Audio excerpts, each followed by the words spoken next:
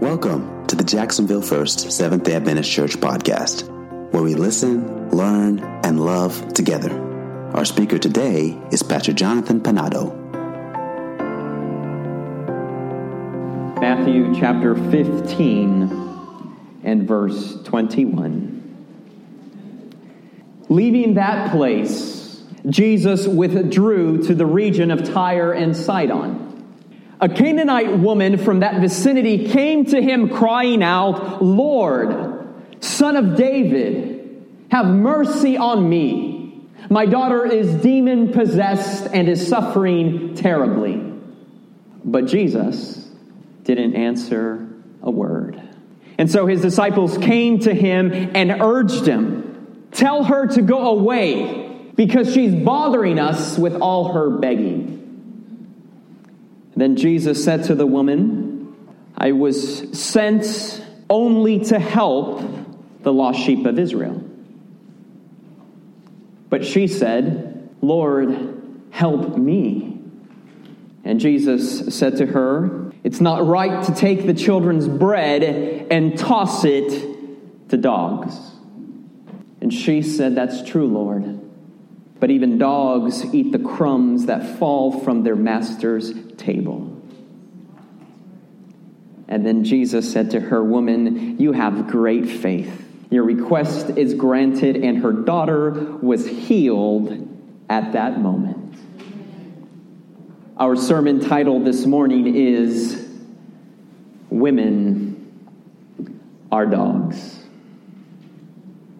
Let us pray. Father, again we ask for your Holy Spirit to be here with us. Give us understanding about this passage from Scripture, a most bizarre passage of Scripture. Speak to us, we pray. In Jesus' name, amen. This story is often viewed as troubling and embarrassing. We have a foreign, sincere woman seeking help from Jesus. At first, he ignores her. Then he makes a sectarian remark. Finally, Jesus appears to exhibit racism and insensitivity to her suffering as he insults her in public. In the end, he does heal her daughter, but only after the mother demonstrates a willingness to be publicly humiliated. Why is Jesus putting this woman through the ringer before he grants her petition to exorcise the demon from her daughter? What's going on here? Is this the kind of God that we serve? One whom we have to beg and plead with and even be willing to be humiliated by him before he answers our prayers? I mean, this story just seems so out of character with the Jesus whom we have known, loves everyone, accepts everyone, respects everyone, and has compassion for everyone. What's going on in this story? From verse 21, the Bible tells us that Jesus left that place where he was at Galilee, and he goes to Tyre and to Sidon, to the area of Phoenicia, just outside of Israel, just north of Israel. Tyre and Sidon were cities that are actually located in the modern state of Lebanon today. And Mark tells us that Jesus is trying to lay low here. He's not trying to make his presence known in that area. But there's this woman. There's this woman who finds out that Jesus is there, and this woman is a bold woman. She crosses gender and racial barriers. You remember that in Jesus' day, a rabbi would not speak to women in public. A rabbi would not even speak to female members of his own family in public. A rabbi wouldn't even speak to his wife in public. And that's why in the story of the Samaritan woman, if you remember, it was Jesus who initiated the conversation with the woman. The woman would never have initiated a conversation with Jesus. But this woman here, she is bold. She initiates a conversation with Jesus. She crosses gender barriers, and she even crosses racial barriers to speak to Jesus. And her response in verse 22, what she says in verse 22, she says, "Lord, Son of David." It gives us an insight, it gives us a hint that this woman must have had some prior knowledge of who Jesus was. She, being a Canaanite, calls him Lord and Master. And she also uses that messianic title, Son of David. She believes in him as the Messiah. Matthew tells us that this is not the first time that Jesus is in this area. He has been in this area before. Mark also tells us that people from Phoenicia, from Tyre and Sidon, would go into Galilee. They would travel from Phoenicia and they would go into Galilee to see Jesus so that Jesus could heal them. This woman has some knowledge that Jesus has compassion for all, that he heals all, whether Jew or Gentile, man or woman. But then why the indifference and the rejection? Verse 23 tells us he didn't answer her a word. Why then the indifference and even the rejection from Jesus? You see, the key to understanding the story is that Jesus is doing two things here. He is dealing with the woman and with her petition, but he is also educating his disciples. This chapter here in Matthew chapter 15, it is a chapter of Jesus educating his disciples. In verse 15, Peter comes to Jesus and he says, Master, explain this parable to us. And then Jesus explains that parable to him. Later on in this chapter, in verse 32, with the feeding of the 4,000, it's also a lesson that Jesus is teaching his disciples to trust in him. This whole chapter is a chapter of Jesus educating his disciples. And this isn't the only instance where Jesus educates his disciples. In fact, Jesus is the rabbi. He is the teacher. He is the master. He is the Lord. His disciples are his students. They're his apprentices. He is teaching them. Jesus will be teaching his disciples, but not only will he be teaching his disciples, remember, the woman called him Master. She recognized him also as Master and Lord, and so Jesus will also take an opportunity to administer an exam to this woman. He will administer a 3-part exam to this woman and to the disciples. To the woman, Jesus will test the limits of her faith in him as Lord and Master. Jesus will push the limits of this woman's confidence in him as the agent of God's mercy, grace, and compassion. Jesus will push her to the point where she will demonstrate the depth of her love for her daughter. You see, Jesus is giving this woman an opportunity to reveal the depth of courage, faith, and love that she has. Now, the test will be difficult. But tough exams are not a negative put-down. In fact, difficult exams and challenges are actually an honor that a teacher confers on the student. And a teacher does so because the teacher knows that the student has what it takes. Growing up, we all had teachers like that, didn't we? Teachers who pushed us. And we may not have liked them at the moment, but they pushed us because they saw something in us. And afterwards, those are the teachers whom we respect and whom we admire. Isn't that right? And the student who struggles through and passes challenging exams, as a result of passing that exam, they then acquire a sense of achievement and accomplishment and a sense of confidence. Isn't that right? When you got your grade back or your test results back and it had an A on there, how did you feel after that?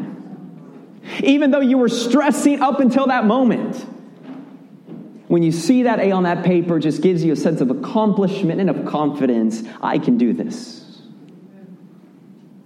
And so rather than difficult exams being a put down, difficult exams are actually an honor conferred by a teacher upon the student. But Jesus will also be testing the disciples. Jesus is seeking to expose the deep-seated prejudices held deep within their hearts. Instead of lecturing the disciples about negative stereotypes, Jesus will appear to agree with them. He will give voice to their prejudices so that they will be able to see how offensive their views are. And so for the woman, the exam will reveal the depth of her courage, faith, and love.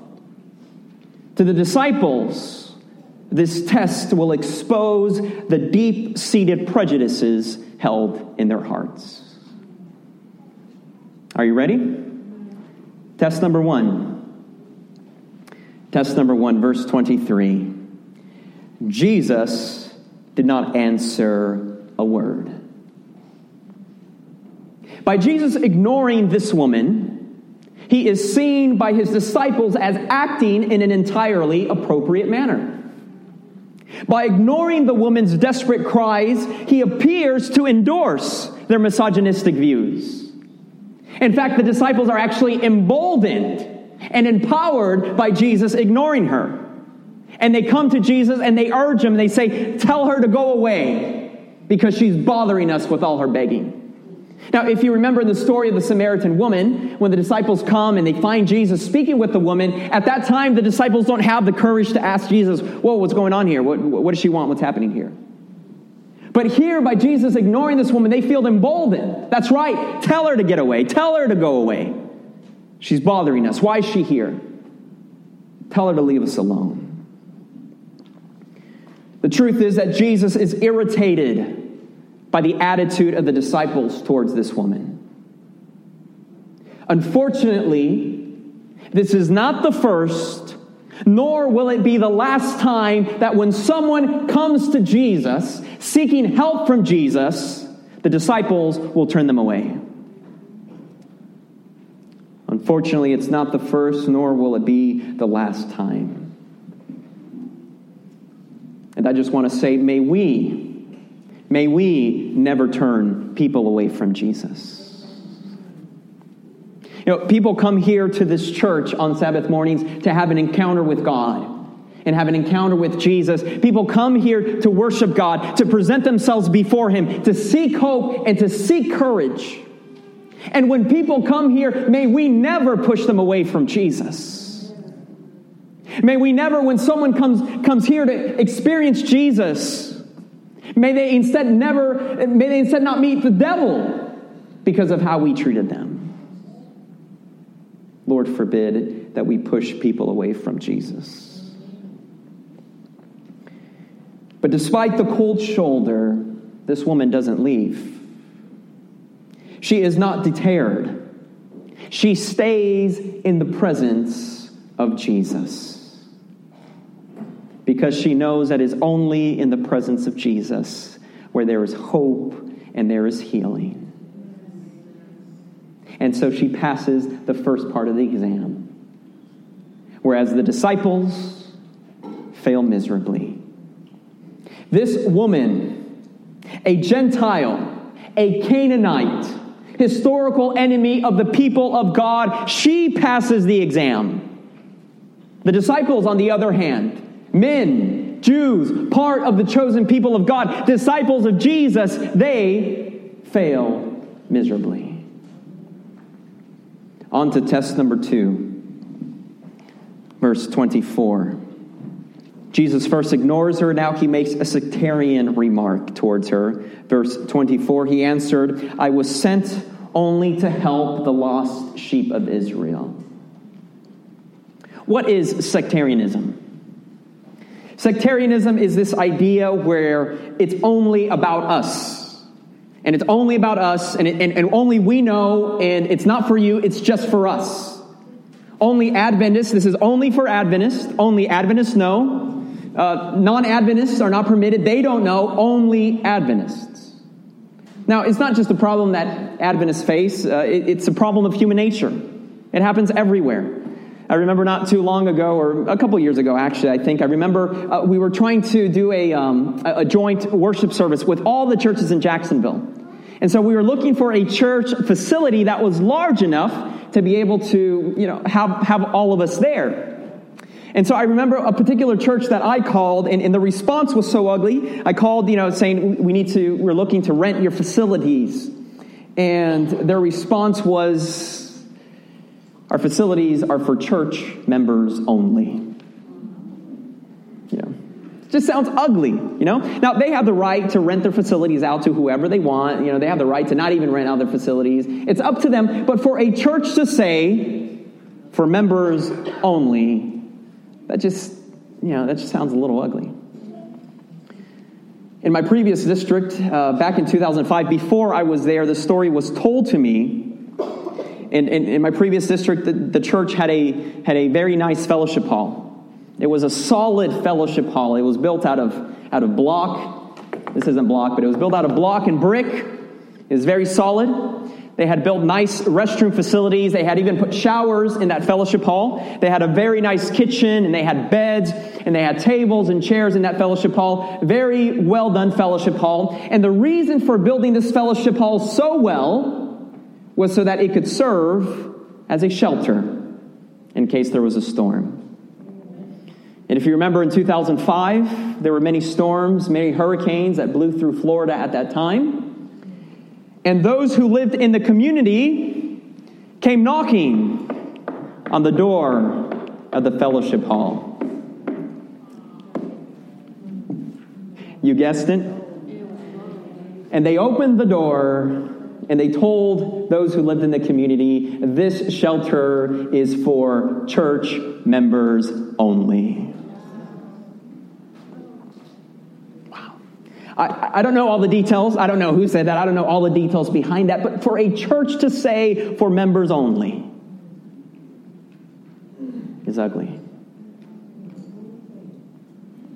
And here Jesus seems to be doing just that.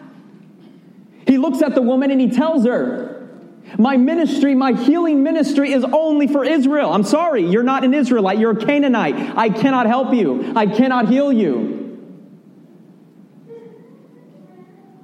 What Jesus is doing here, though, is that he is voicing the deep-seated sectarian views of the disciples. Awkward. Can you imagine Jesus saying that? I'm sorry, can't heal you. Are you a Jew? No? Okay, sorry, can't help you. There's a tense pause. What will this woman do? Every door is being slammed in her face. Will she finally get the not-so-subtle hint and leave? Or will she persevere with her requests? Her response in verse 25 is moving and magnificent. With the sobbing cries of her daughter ringing in her ears. And sometimes we sanitize these stories, but her daughter is demon-possessed. And she, as the mother, as the caretaker, is at her limits. And she simplifies her request to the elemental cry of an anguished human soul. And she simply kneels before Jesus. And she says, Lord, help me. Help me.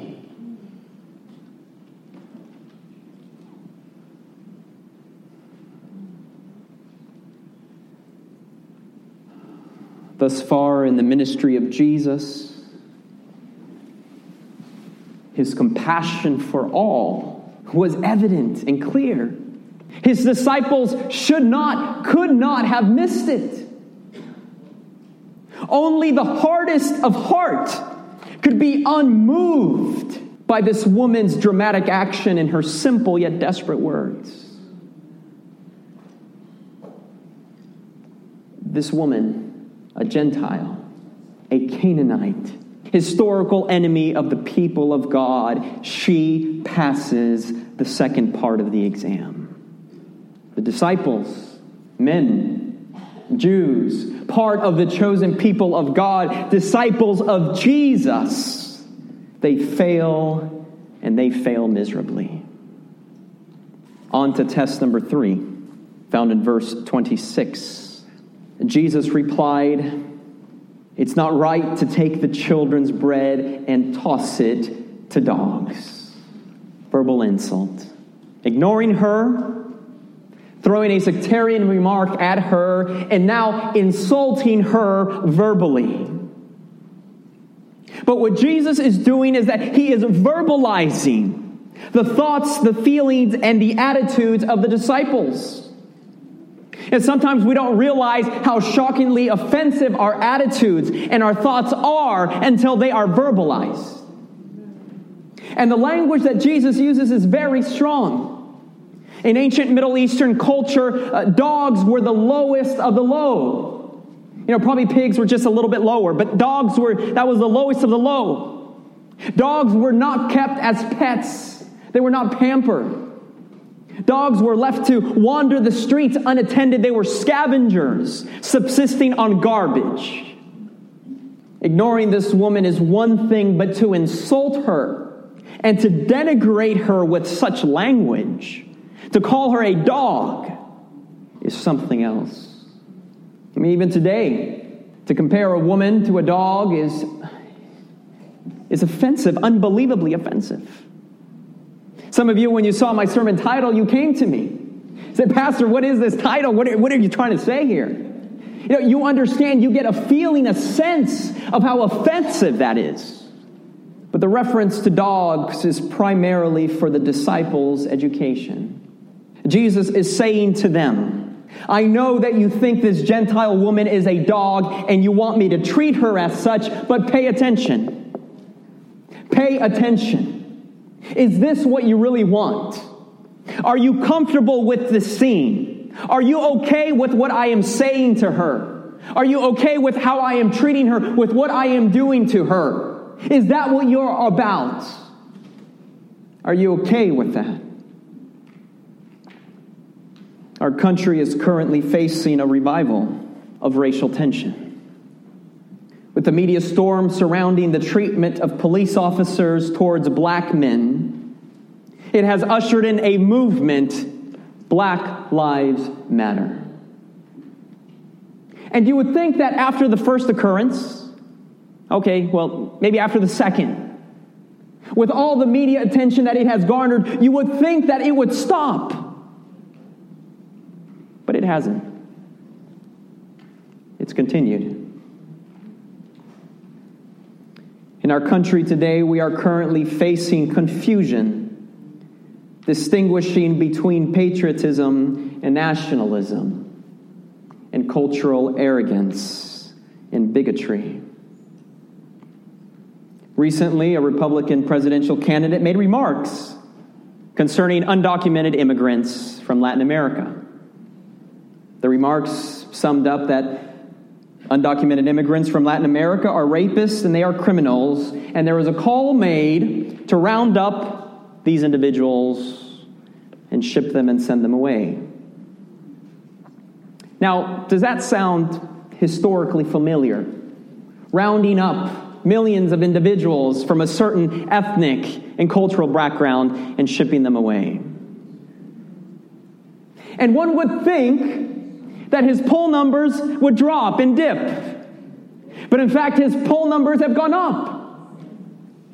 And what's scary is that it seems to indicate that what he is doing is he is verbalizing the thoughts and feelings and attitudes of many.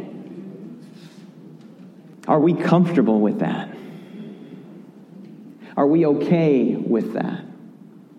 It's time for us to have an honest conversation about race, about equality, and about justice, not only in this country, but even in this church.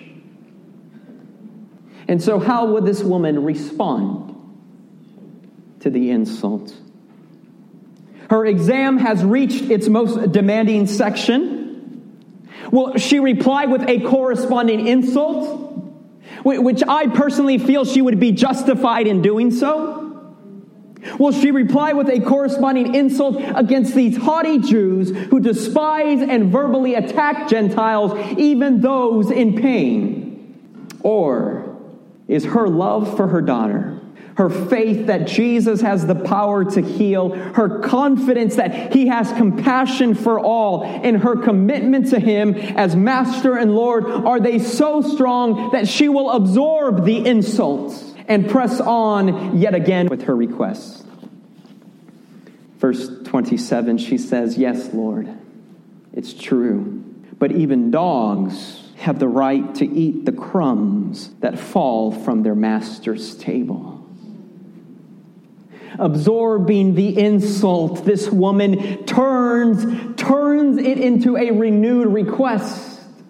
Yes, I know that in your eyes I'm a dog and I deserve nothing. But dogs are still thrown leftover pieces of bread from their master's table. You are my master and Lord, and I know that you can heal and have compassion for all. Do you not have a crumb for my daughter? Superb. Unbelievable. This woman passes the entire exam. This Gentile, this Canaanite, historical enemy of the people of God, passes all three parts of the exam with flying colors. Meanwhile, the disciples, Jews, chosen people, part of the chosen people of God, disciples of Jesus, they fail once again, and they fail miserably. This woman's faith is forever rendered unforgettable. Notice what Jesus says about her in verse 28. Then Jesus turns to her and said, "Woman, you have great faith. Your request is granted."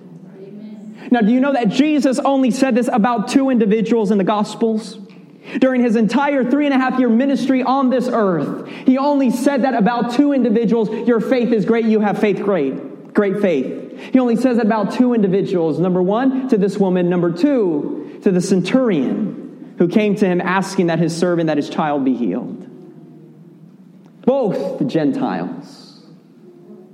None were Jews. Could it be possible, Lord have mercy, could it be possible that there is greater faith outside of these walls? Could it be possible that those outside of these walls here at Jacksonville First Church have greater faith than we do? Her faith is characterized by an unfailing confidence, a persistence, a relentlessness in that persistence. Even while all the doors are being slammed in her face, she perseveres, knowing that Jesus is her only source of hope. She is willing to pay any price, even public humiliation, in order to receive the grace that is mediated by Jesus. What about us? What about us? What about us and our faith? Sometimes we come to church and people look at us the wrong way. And our faith shatters, and we don't come back to church. Sometimes we come to church and someone talks to us the wrong way and says something we don't like or says it in the wrong tone, and our faith shatters and we don't come back to church. Sometimes things happen at work and at family, and things do happen. Life happens. And our faith shatters, and we separate ourselves from God, and we separate ourselves from church. The ironic thing is sometimes nothing has to happen. Just time passes. And our faith shatters. And that's why, my friends, in the book of Revelation chapter 14 and verse 12, where it speaks about God's people at the end of time, in the midst of the mark of the beast and in the midst of the final conflict, the Bible says that God's people will be characterized by patience and by faith. The Bible says here is the patience of the saints. Those that keep the commandments of God and have the faith of Jesus, that are faithful to Jesus. You see, we as God's people should be characterized by persistence and patience in our faith. Come what may come, We still believe and we still trust Jesus.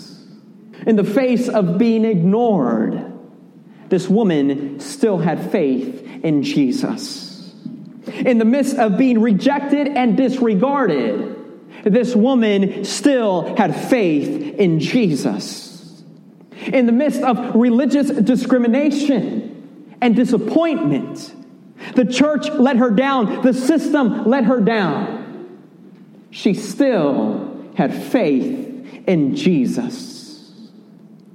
In the midst of racial discrimination and in the midst of verbal insult, this woman still had faith in Jesus. And the disciples are watching, and the disciples are listening, and indeed in all Israel they have never seen such total confidence in the person of Jesus, in spite his hard words. Nor have they witnessed such compassion and love for the sick child. And her response becomes a deadly blow to their carefully nurtured prejudices against women and Gentiles. Here in this story, Jesus is sowing the seeds, and he is planting the seeds of a new paradigm of who God is and to whom he extends his love. Unfortunately, the disciples will struggle to allow that plant to grow and to bear fruit. Unfortunately, this isn't the first nor the last time that the disciples will struggle with this. We wish it were, but it wasn't. Even in this morning Sabbath school lesson, we studied about how Peter struggled with the invitation from Cornelius. But Jesus is sowing and planting the seed, my friends, of who God is and to whom he extends his love. And so this morning I ask you, where is your faith this morning? Where is your faith this morning? Is your faith being tested this morning? Do you find yourself in a difficult place this morning? Things at home aren't going the way you thought they were. Things at work aren't going the way you thought they were. Is your faith being tested this morning? It's because Jesus knows that you have what it takes. Jesus knows that you have what it takes to pass this exam. He is with you. He has not abandoned you. Do not lose faith in Jesus. He is the only one who can give us hope. He is the only one that has the answers to all our problems. This podcast is brought to you by the Jacksonville First Seventh-day Adventist Church. Connect with them at www.jaxsda.org or on Facebook and YouTube. We look forward to sharing more inspiring messages with you.